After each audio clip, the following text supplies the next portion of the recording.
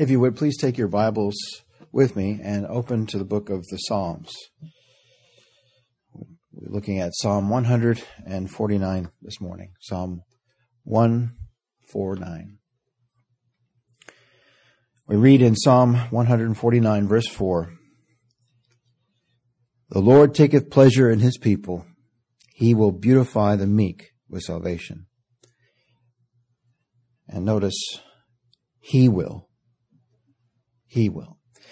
That salvation, beloved, is by his will, not ours. Not ours. You see, salvation is not of him that willeth. Or let me just be clear who I'm speaking about. Salvation is not of the sinner that willeth or the sinner that runneth, but of God that showeth mercy. For it was God's own will that begat he us with the word of truth. James 1:18. And the Lord taketh pleasure in his people. The Lord indeed delights in his people, and he will. It needs to be emphasized. He will beautify the meek with salvation. So who is salvation? My friend, salvation is a person, the Lord Jesus Christ. And we are made beautiful and delightful unto our great and glorious God as we are made one, as we are vitally joined with his Son, the Lord Jesus Christ. You see, beloved, the Lord takes pleasure. The Lord is pleased in his people as they are now found in the Lord Jesus Christ. Just think of it, beloved. God is well pleased with his covenant people. And he so delights in them that he does not leave them alone. He does not leave the objects of his love fallen, sinful, and guilty, but rather ever so blessedly he beautifies them. He envelops them in his love, and by his grace, he makes them to see they have been everlastingly robed in his blessed righteousness. Oh, the blessedness of the man unto whom God imputeth righteousness without works. Without works. What a blessed thought, is it not? What a blessed thing to ponder. The Lord takes pleasure in his people. Now look at verse 1, if you would. Psalm 149, verse 1. Praise ye the Lord. Hallelujah. Praise ye the Lord Jehovah. Sing unto the Lord a new song. And beloved, the new song of his grace is always new. It's eternal. And his people sing his praise in the congregation of the saints. In the congregation among believers. In the assembly where the saints are gathered together.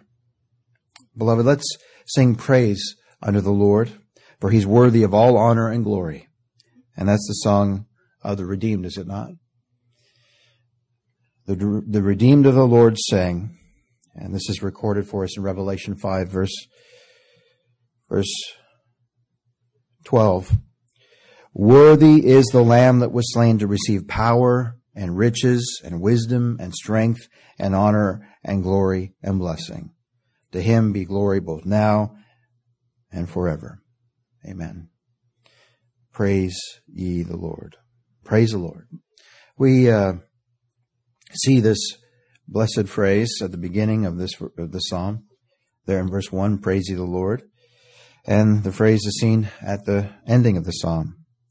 And though many religious, untaught people use this expression, praise the Lord, as a thoughtless common expression, like amen. But to say praise the Lord, to say hallelujah, is a very meaningful thing to say for the believer. We read in Psalm 103, "Bless the Lord, O my soul, all that is within me, bless his holy name." And so there's certainly nothing common or ordinary about saying praise the Lord. Not for the believer. You see, for the believer, this is not just some religious saying. Rather, praise the Lord or hallelujah is very meaningful to the believer. For this hallelujah, this praise the Lord, comes from the very heart that God opened, that we might give attendance to the gospel of his Son. Makes me think of our sister Lydia. Remember her? That particular certain woman named Lydia, a seller of purple of the city of Thyatira, which worshiped God, heard the apostles preaching the gospel, and what happened? What happened? The Lord opened her heart that she might attend unto the things which were spoken of the Apostle Paul. How do we know the Lord opened her heart? Scripture records she believed and was baptized. And no doubt she said hallelujah. No doubt she said praise the Lord when she heard of the double she received of the Lord's hand. What double am I talking about? Some of you don't know what I'm saying when I say double. Well, beloved, the double I'm speaking about is not only a full pardon for all her sins, but full perfect standing in God's sight through the doing and dying of the Lord Jesus Christ, God's dear Son.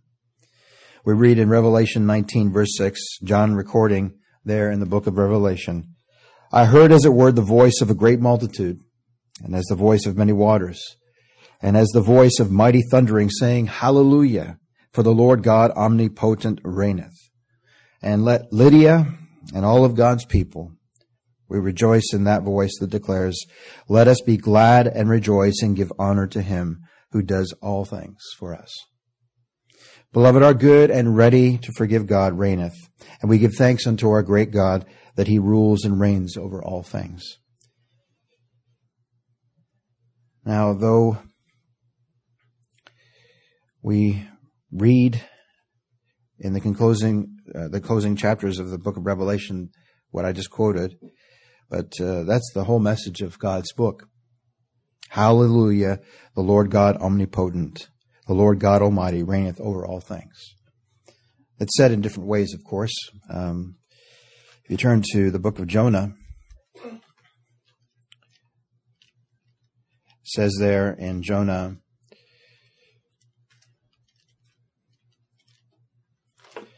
chapter 2, verse 9, ever so blessedly we read there, salvation is of the Lord. He's the author and finisher of our faith, the captain of our salvation, and he is the Alpha and the Omega of everything we need to stand before God accepted in his holy sight. We read in Psalm 135, you turn there with me, Psalm 135, verse 5, says there, for I know that the Lord is great, and that our Lord is above all gods, and whatsoever the Lord pleased, that did he in heaven and in earth and the seas and all deep places. Hallelujah, the Lord God Almighty reigns forever. He reigns supreme as the absolute sovereign in heaven and in earth. And in Psalm 115, the sweet psalmist of Israel sets forth there in verse 1, very reminiscent of what our brother Paul writes in Galatians, not unto us, O Lord, not unto us, but unto thy holy name we give glory.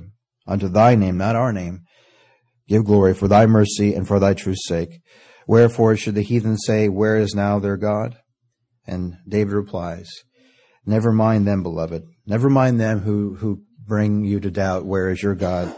For verse 3, our God is in the heavens, and he hath done whatsoever he hath pleased. Hallelujah, the Lord God omnipotent reigneth over all things. He reigns sovereign, supreme, and successful over all creation. And he made all things by the word of his power. The birds of the air, they soar above because that's the way the Lord made them. The worms of the soil, they slither below because that's the way the Lord made them. And the fish of the seas, they swim because that's exactly the way the Lord made them. You see, he made all things after his own wise counsel. And not only does he reigneth in creation, so too he reigns in providence. You see, all things that come to pass in time, God has decreed all things from all eternity. Just as we saw in our study in the book of Acts there in Acts chapter 15, what a precious portion of God's word. Acts chapter 15 and verse 18, it says there, known unto God are all his works from the beginning of the world. Hallelujah, the Lord God omnipotent reigneth. He reigns in creation, he reigns in providence, and so too he reigns in salvation. For of him and through him and to him are all things, to whom be glory forever. And all his saints say, Amen. And we say amen among the congregation of the saints of believers. You see, they who truly believe, they give the reigning God Almighty all the praise, all the credit, all the attribution for all salvation. And they sing unto the Lord a new song, and his praise in the congregation of the saints and in and among the gathering of believers. Saints of God, believers, those resting in Christ Jesus, set apart and made holy in Christ. They sing praise unto the Lord God Almighty. My friend, he reigns supreme in all things, in all places, but especially so among his people. And we know that is just the way it is. We don't worship a God who's trying to save everybody. We're not worshiping a God who would like to save you if you'll let him. We're worshiping the true and living God who shall save his people from their sins. Beloved, we worship the Lord as our God, our King, our Creator. For he's the one who made us. I mean, we didn't create ourselves. You see, believers love to sing and rejoice in his sovereign salvation. And that's what this new song's all about. This new song about the redeeming covenant of his grace to his people. Who is worthy of all praise? Who is worthy of all honor? Listen again to the new song of the redeemed mentioned in Revelation. If you're taking notes, it's in Revelation 5, verse 9. But if you'd like to turn there with me, I'll wait. Revelation chapter 5, verse 9. What a contrast there is between the song of the redeemed and the song of the reprobate. That's what I nicknamed that portion in Matthew chapter 7, verse 21. Many will cry out to him in that day, Lord, Lord, have we not prophesied in thy name? And in thy name cast out evil demons, and in thy name we've done many wonderful works. What a horrible... the only one that's worthy of all praise and all honor and all glory is the Lord Jesus Christ. He's the only one that's worthy. We're not worthy. We're not worthy. He alone is worthy. He said to those who thought they were worthy, depart from me, you workers of iniquity I never knew. Listen to what we read here in Revelation 5, verse 9. For they sung a new song, saying, Thou art worthy to take the book and to open the seals thereof. For thou wast slain and hast redeemed us to God by thy blood out of every kindred and tongue and people and nation. And it's not only mentioned in Revelation 5, verse 9, but so too in Psalm 98. We read of the new song, and we love to sing that new song of redemption, do we not? Psalm 98, and I'll begin reading there in verse 1. Oh, sing unto the Lord a new song, for he hath done marvelous things. His right hand and his holy arm hath gotten him the victory. What victory? His victory over sin, his victory over death, his victory over hell and the grave, so that now the believer can say this morning, Thanks be to God, which giveth us the victory through our Lord Jesus Christ. We sing of this new song about the new covenant in Christ Jesus, and is called in the book of Hebrews, a new and living way through the blood and righteousness of the Lord Jesus Christ. And all the saints of God, we love to sing about the Lord God Almighty, of how he reigns in mercy, how he reigns in grace, and how he reigns in all things. Now back to our portion. Look there with me in verse 2. Psalm 149, verse 2. It says there, Let Israel rejoice in him that made him. You see that, beloved? We rejoice in him. It's so simple. It's so simple and so impossible unless God does a work in your heart. We rejoice in him, not in some private revelation, not in some theological position, but rather ever so blessedly we rejoice in him that loved us and washed us from our sins in his own precious blood. You see, salvation is found only in him, And believers are chosen in him, or sanctified in him, and richly blessed in him with all spiritual blessings in heavenly places in the Lord Jesus Christ. You see that? We're accepted in God's beloved, well-pleasing Son, the Lord Jesus Christ. And so let Israel rejoice in him that made him. So who made us? Who made us new creatures in Christ? The Lord did. And so we read in verse 2, let Israel rejoice in him that made him. Let the children of Zion be joyful in their King. You see, beloved, our King is King in all the earth. As a matter of fact, he's the King of kings and he's the Lord of lords. And he's our Father and he's our God and he's our Savior. Let the Israel of God, the chosen elect of God, let the children of Zion, the children of God, let us rejoice in him who made us. You see, beloved, we're his workmanship. That's what the Word of God sets forth plainly and clearly. I want you to look at this. I pray God be pleased to send his Spirit and power and bless his Word and give life to lost sheep and lost lambs this morning. How many years, beloved, did we read this portion and not know the first thing about it? Bless your word this morning, Father. For your Son's sake, I pray. Ephesians 2, verse 8. We don't have to read fast, do we? We can take our time reading this. Every young person, every old person, every slow person, even for fast people. You fast people, I'm going to read this real slow for you. For by grace are you saved.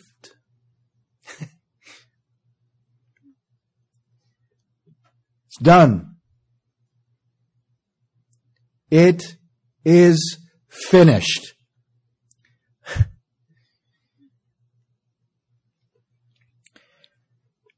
By grace are you saved through faith.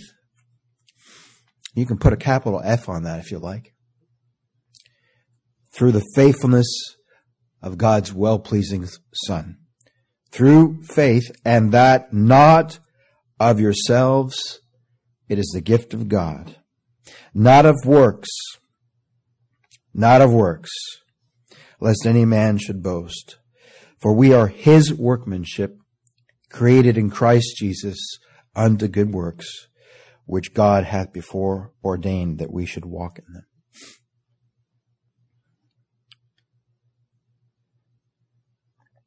We're his workmanship, beloved.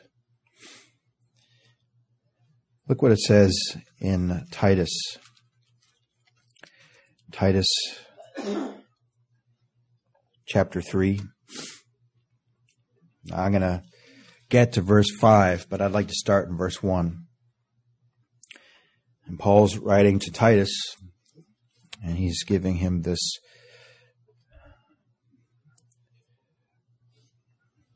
is the word of God. God's Holy Spirit moved Paul's pen to write these words to Titus, and they're written for us this morning.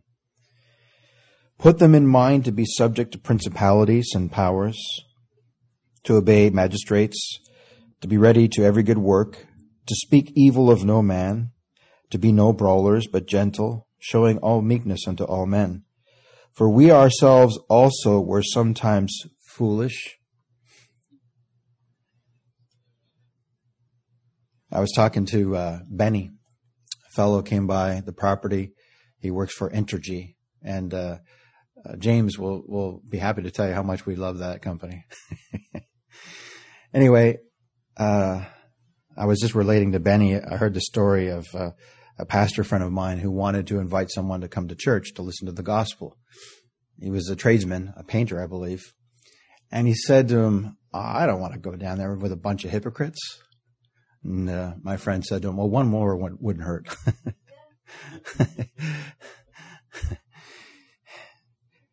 The dust is where we belong, beloved, every single one of us. That's where we're all at. We have no right to look down our noses at anybody. We're in the dust. where we belong, and He's high and lifted up, and we look to Him who's the author and finisher of our faith, the captain of our salvation, the one who saves us, not almost, and then leaves a little bit left up to us. No, He saves us to the uttermost. And so Paul writes this to Titus, and he's written it for our ears this morning. Speak evil of no man, to be no brawlers, but gentle, showing all meekness unto all men. For we ourselves were also sometimes foolish, disobedient, deceived, serving diverse lusts and pleasures, living in malice and envy, hateful, and hating one another.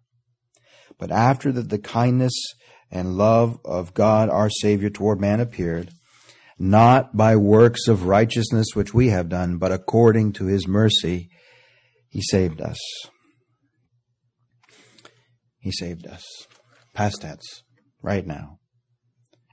As He is, what is that wonderful portion there? 1 John 4:17. Herein is our love made perfect, that we may have boldness in the day of judgment. Because as He is, so are we in this world. How can that be? Because we've been made vitally one. We've been united to the Son of God. And Psalm 100, if you turn there with me. Psalm 100.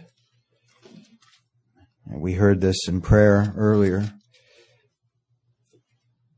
I can't remember who it was, if it was Tyler or Gary praying this, but it's so. Psalm 100, verse 3, it says, Know ye that the Lord, He is God. It is He that hath made us, and not we ourselves. We are His people and the sheep of His pasture. And we say with the Apostle Paul, by the grace of God, and it always begins with grace, beloved. By the grace of God, I am what I am.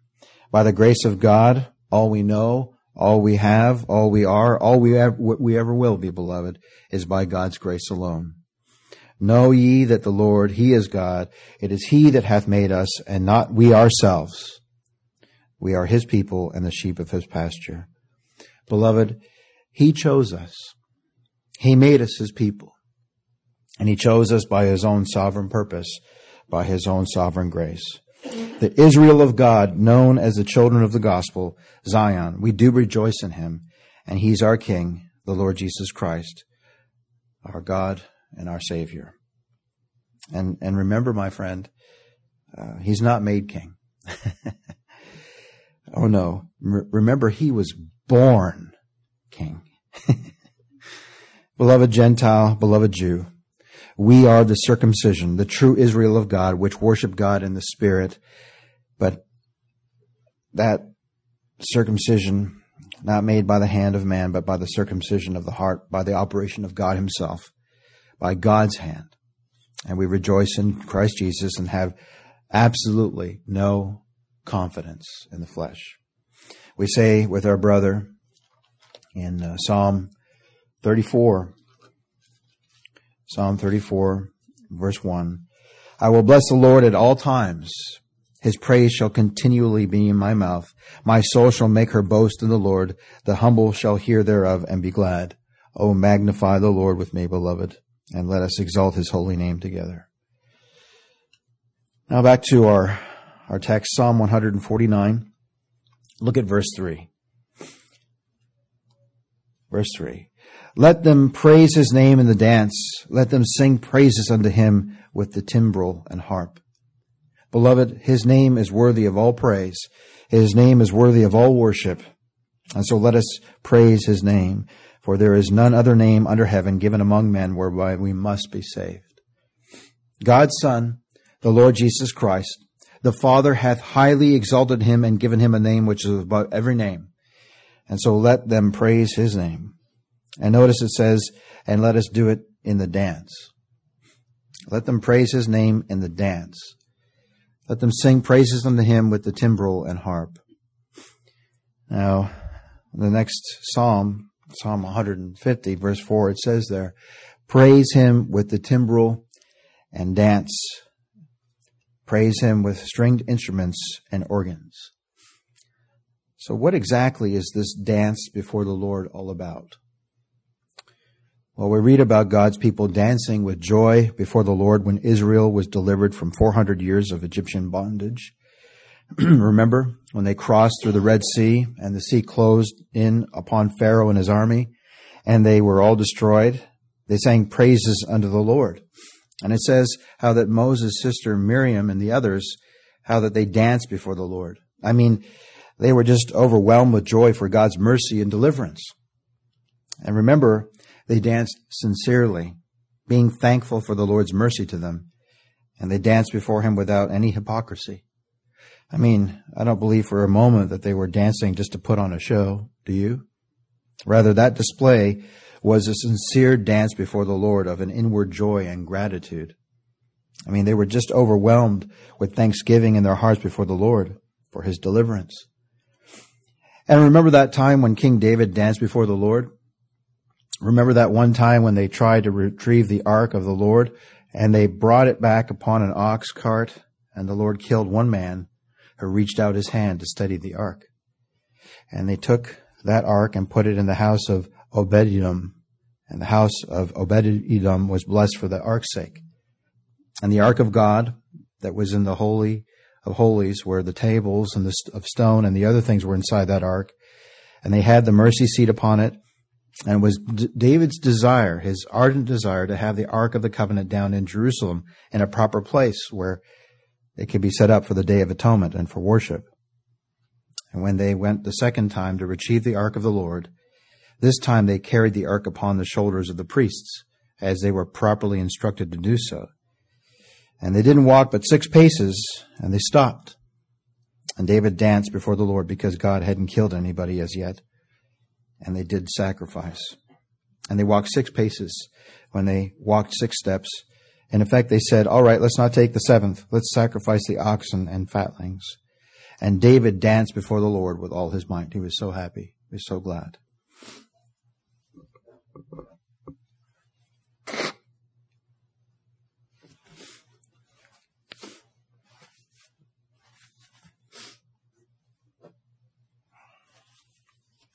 Now, I don't believe for a moment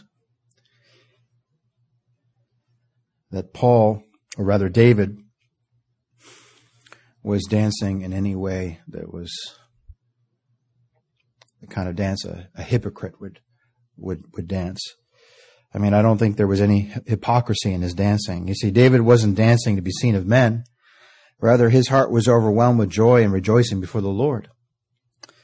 Now, I'm not suggesting, or for that matter, considering that we dance when we meet together in this place. But, beloved, do we not dance and rejoice in our heart before the Lord even now? When our heart is lifted up in worship and adoration? Do we not dance and rejoice in our heart before Him who loved us and washed us of our sins in His own precious blood? Even now, do you not feel your heart lifted up in worship and adoration to our great God and King for His salvation? You see, just as those occasions were occasions of great celebration for the Lord's mercy and His deliverance to those who were in great need, and while we have no need to dance physically in the house of the Lord, but we do dance and rejoice spiritually in our heart before the Lord, making melody in our heart to the Lord for His great salvation. Look what Paul writes in Ephesians chapter 5. Ephesians chapter 5, beginning in verse 19.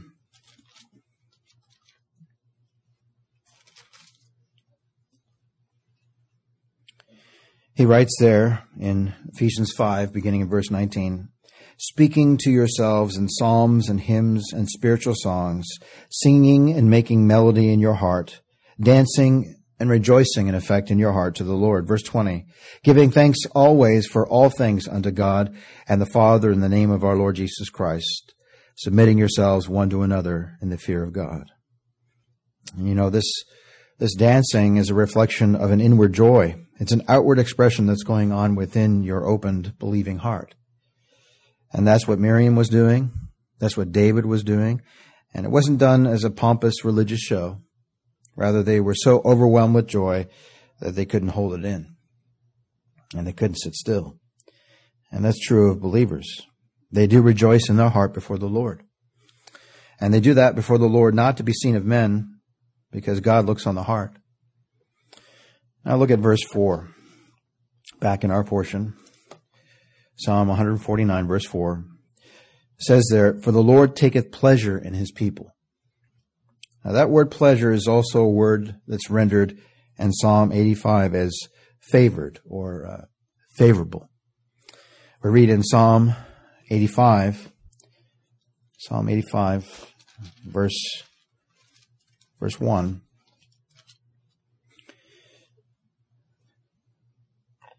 "Lord, thou hast been favorable unto thy land. Thou hast brought back the captivity of Jacob. Thou hast forgiven the iniquity of thy people. Thou hast covered all their sin." All their sin. "Thou hast taken away all thy wrath. Thou hast turned thyself from the fierceness of thine anger. Turn us, O God of our salvation, and cause thine anger toward us to cease. Turn us, O God of our salvation, and cause thine anger toward us to cease." Beloved, God's been favorable unto us. "For the Lord taketh pleasure in his people. He delights in his people. The Lord satisfied in his people. The Lord approves of his covenant people." How can that be? Well, first of all, let's consider who these people are. So who are these people that the Lord takes pleasure in?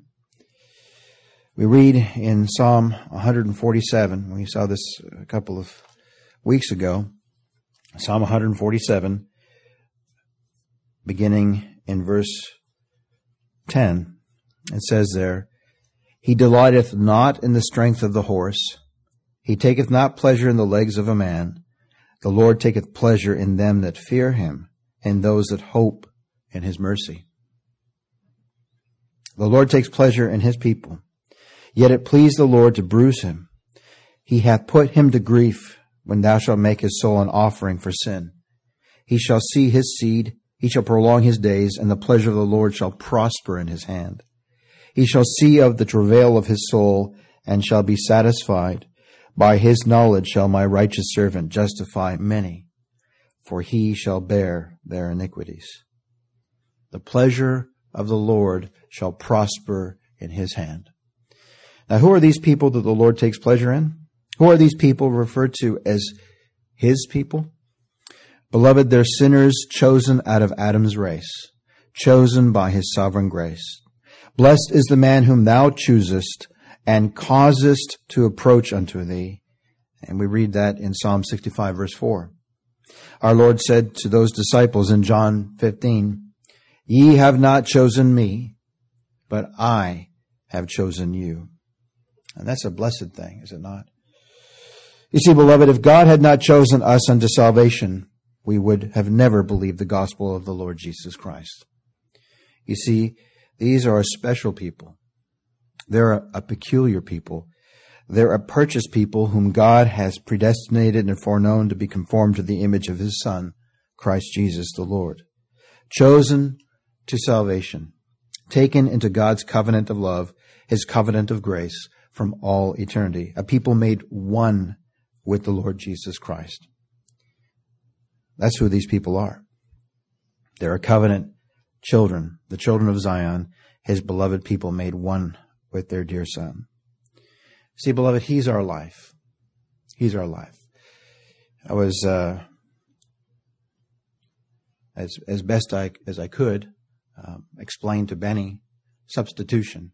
I was talking to Benny, just a year older than me. Boy, did he look old. Of course, that's the way it always is, right? You look at somebody else, you think, wow, that's wait a second, I'm 52. Do I look that old?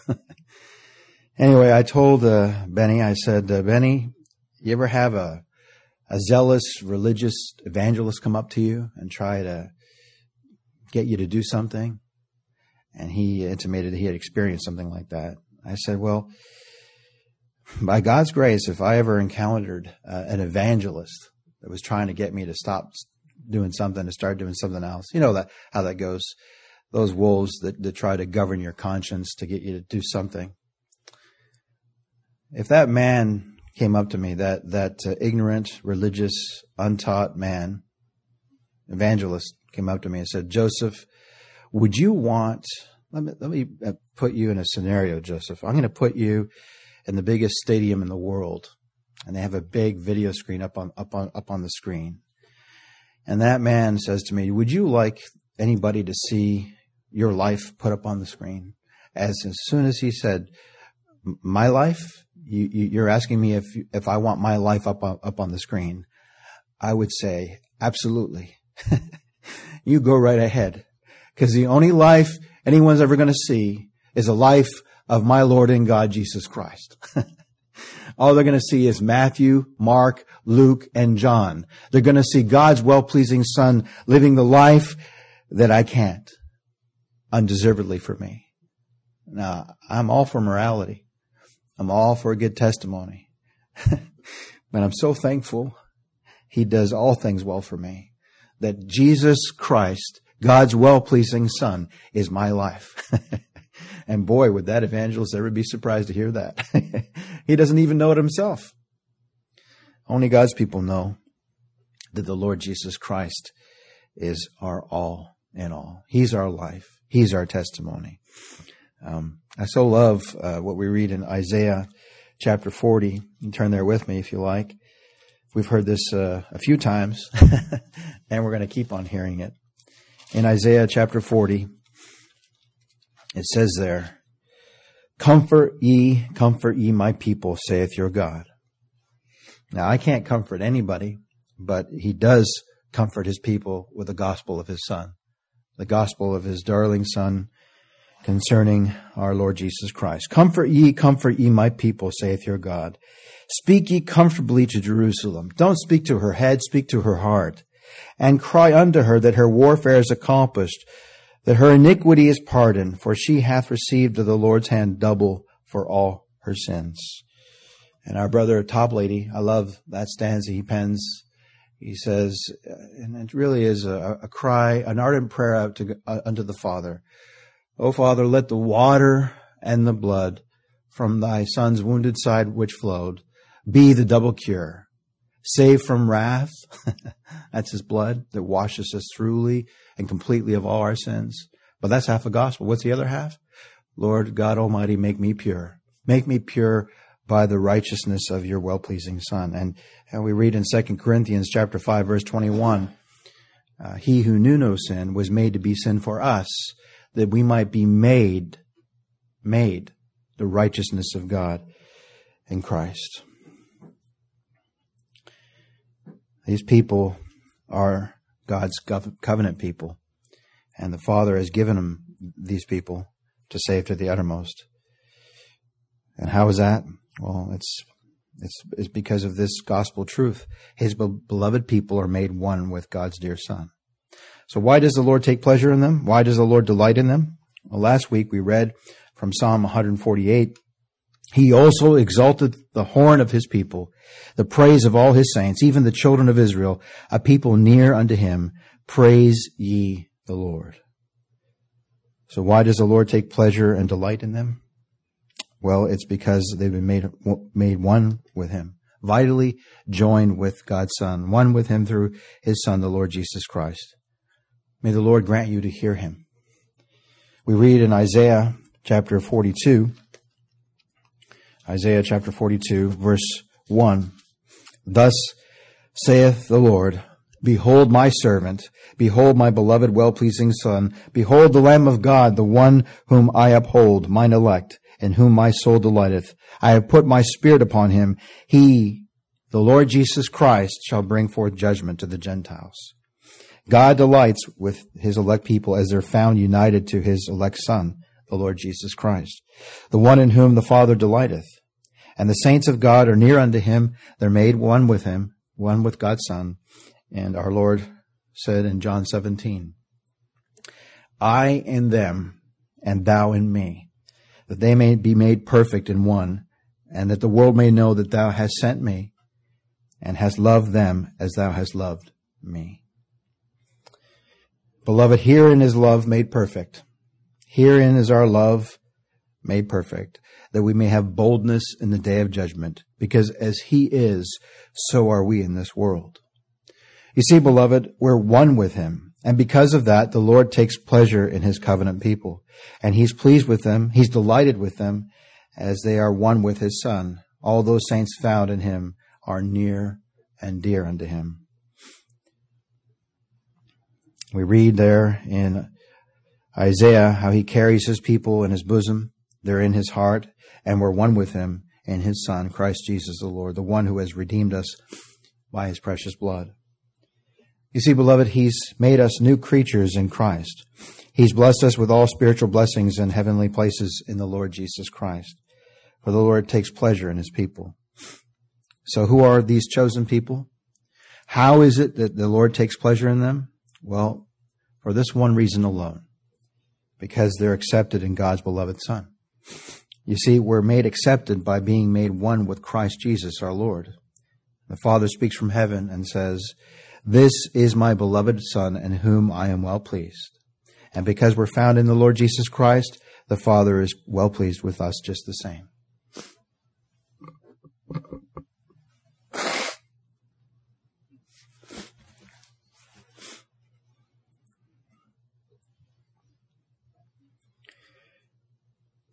You see, beloved, he was pleased to choose us and to make us his covenant people in Christ before the foundation of the world.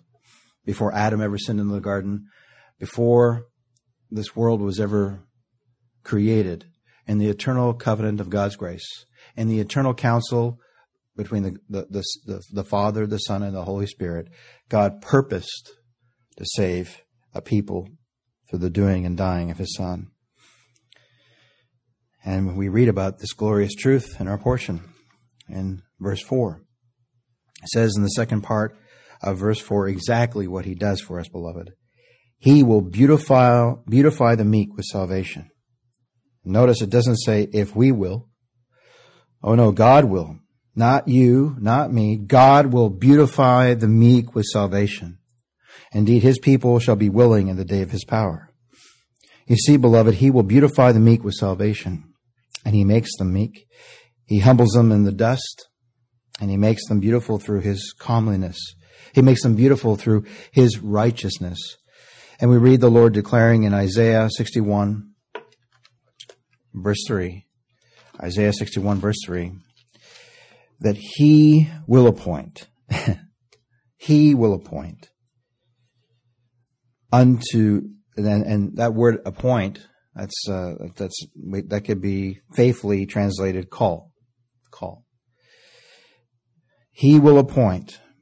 He will call unto them that mourn in Zion, to give unto them beauty for ashes, the oil of joy for mourning, the garment of praise for the spirit of heaviness, that they might be called trees of righteousness, the planting of the Lord, that he might be glorified.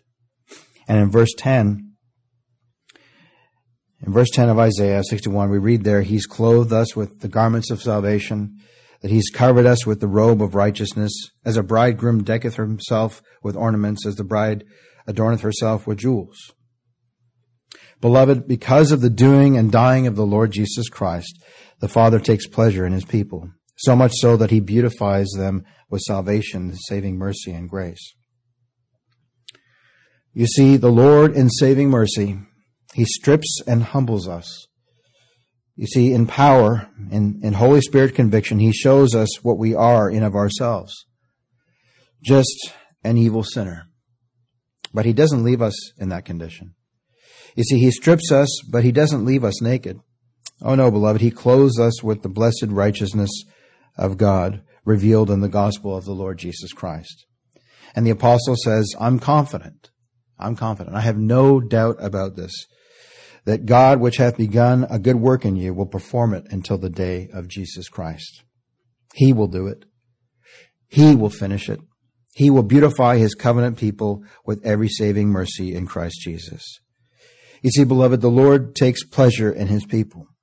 He delighteth not in the strength of the horse. He taketh not pleasure in the legs of a man. Rather, the Lord taketh pleasure in them that fear him, and those that hope in his mercy. He will beautify them with salvation in Christ Jesus. Now look at verse 5. Let these saints who are near unto him, these saints who were set apart in the covenant of grace, let the saints be joyful in the glory of the Lord Jesus Christ. Let them sing aloud upon their beds. The Apostle Paul put it this way in Galatians: God forbid that his people should glory save in the cross, save in the sin-atoning once-for-all sacrifice of our Lord Jesus Christ, by whom the world is crucified unto them, and them unto the world. Let the saints be joyful in the glory of the Lord Jesus Christ. Let them sing aloud upon their beds. For the Lord's salvation is put upon them by the grace of God, and we glory in his saving mercy. Let the saints be joyful in his salvation. Let them sing aloud. Beloved, we glory in the Lord's salvation that he's put upon us, and the grace of God he puts within us. Let them sing. Let them be joyful, the saints of God. Believers, let them sing aloud upon their beds. Let them sing aloud upon their beds. Beloved, when we lay down upon our beds at night, or when we wake up in the morning, let us rejoice in the Lord always. As the apostle writes, rejoice in the Lord always. And again, I say rejoice. What a picture of the perfect peace we have in Christ. So why a bed? Well, because he's finished the work, beloved. There's nothing for us to do. He's the author and finisher of our faith, the Alpha and the Omega of all our salvation.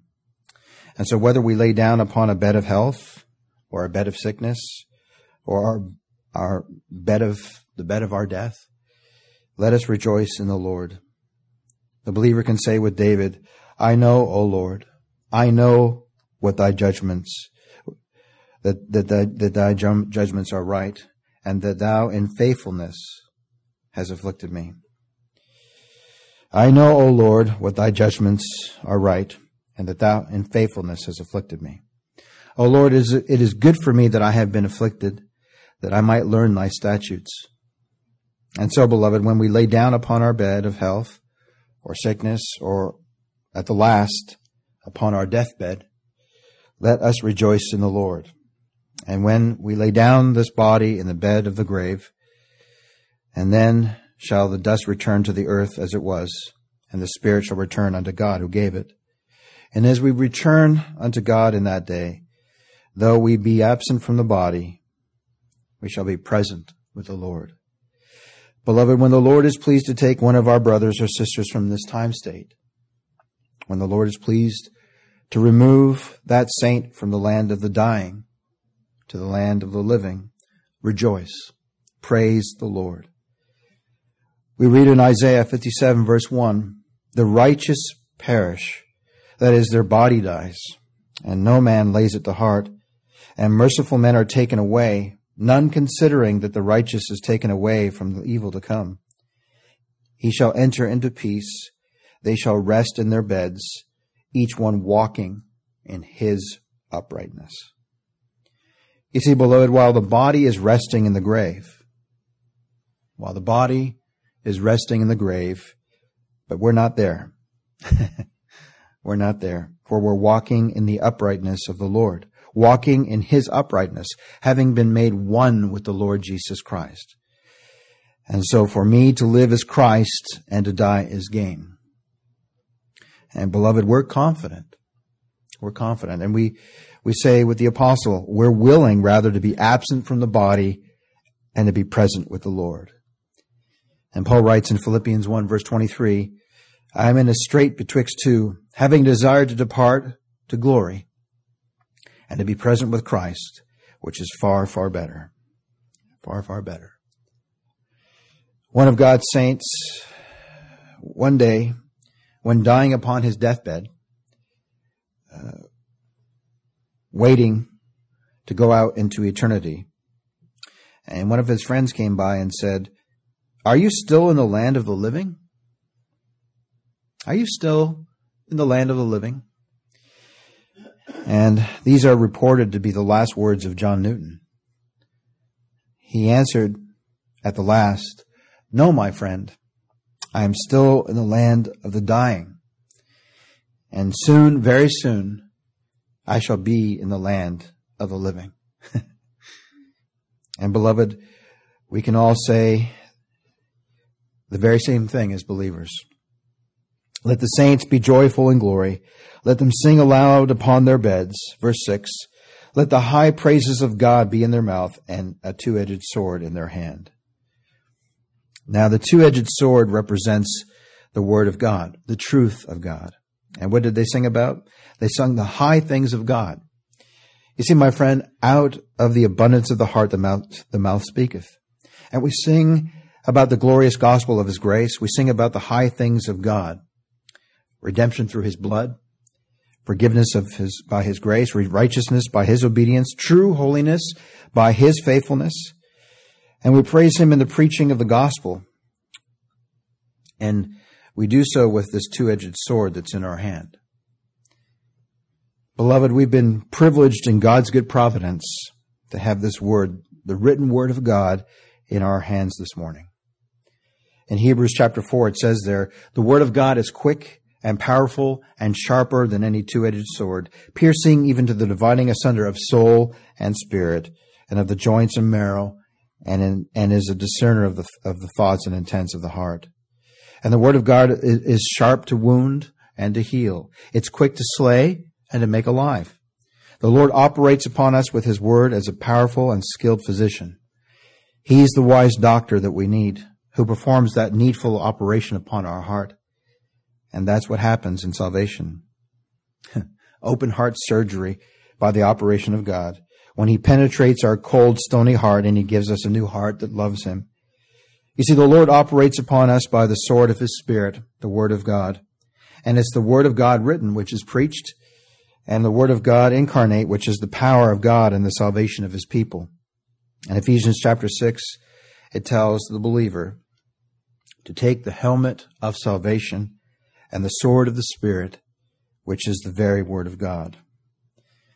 Now notice, if you will, the concluding verses, Psalm 149, verse 7 through to verse 9. Let the high praises of God be in their mouth, and the two-edged sword, the gospel of the Lord Jesus Christ, the word of God, be in our hand. Verse 7, to execute vengeance upon the heathen and punishments upon the people, to bind their kings with chains and their nobles with fetters of iron, to execute upon them the judgment written. This honor have all his saints. Praise ye the Lord. So how is it that we execute vengeance and punishment upon the people and bind the kings and put nobles in fetters? Beloved, it's the gospel itself that does that. We simply declare the message of the gospel of the Lord Jesus Christ, and that's the effect of the ministry of the gospel. You see, beloved, the weapons of our warfare are not carnal, but mighty through God to the pulling down of strongholds. You see, the gospel alone takes vengeance upon the heathen.